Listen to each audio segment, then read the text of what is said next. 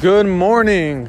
This is Benjamin Sklar. Welcome to Hacking the Hustle. It's a gorgeous Tuesday or Wednesday morning. I don't even remember, here in New York. And the topic of today's conversation is going to be the metaverse. Obviously, you know, Facebook has changed its name to Meta, but I'm going to be focusing on the metaverses that are launching on OpenSea. If you are interested in NFTs, I highly recommend going to OpenSea.io. It's a website that is the marketplace for buying and selling NFTs. So you just go to OpenSea.io and then you can click on the filter that says metaverses. I don't think it's actually titled metaverses, but you'll get the gist. And there's three metaverses that I think are gonna blow up. One is called The Sandbox, and the other is called Decentraland.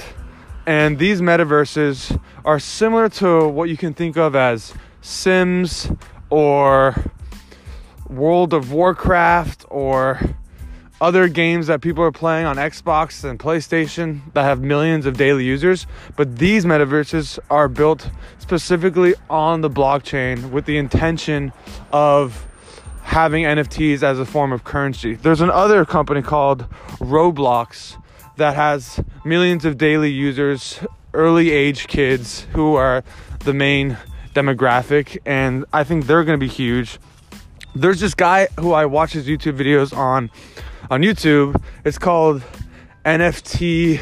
I think his YouTube channel is called NFT Verse. I'll have to get back to you on that, but he's sharing so much incredible insights on what's going on in the NFT space, scams, rug pulls. Rug pulls is a term that people are referring to when people launch projects and then before you know it, they disappear and they close down their website, their Discord, and they ran away with your money.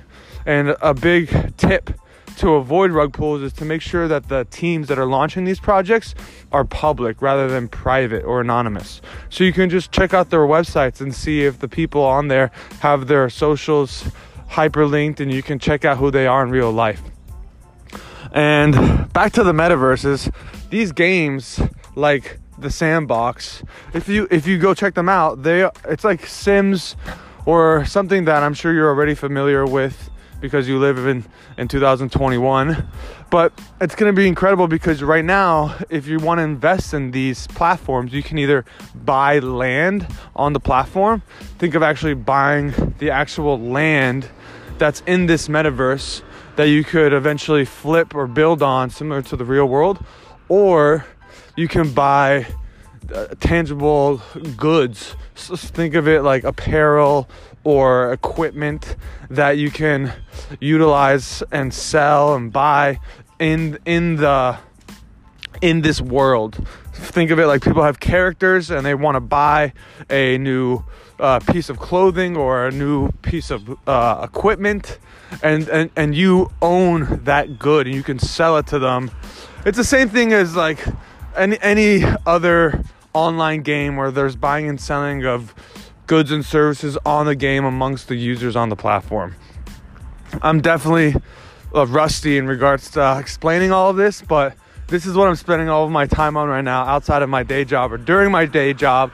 I'm actually trying to bring in a client right now to the law firm, which would be very exciting. It's Gary V's VeeFriends community. They're launching a DAO, decentralized autonomous organization, and they're looking for counsel to help set up their DAO and all the legal challenges that come with that. And I met the guy who runs it at NFT NYC last week, and I'm trying to bring in his project as a client to the firm, which would be so exciting for me as a first year not a law student, I'm a lawyer now, I guess. I still have to get the license from the bar, which will take probably another 10 months.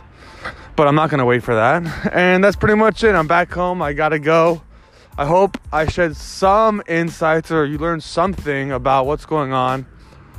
I remember bringing up Discord. Discord is an app similar to WhatsApp or Telegram, but it's where the NFT community is currently active.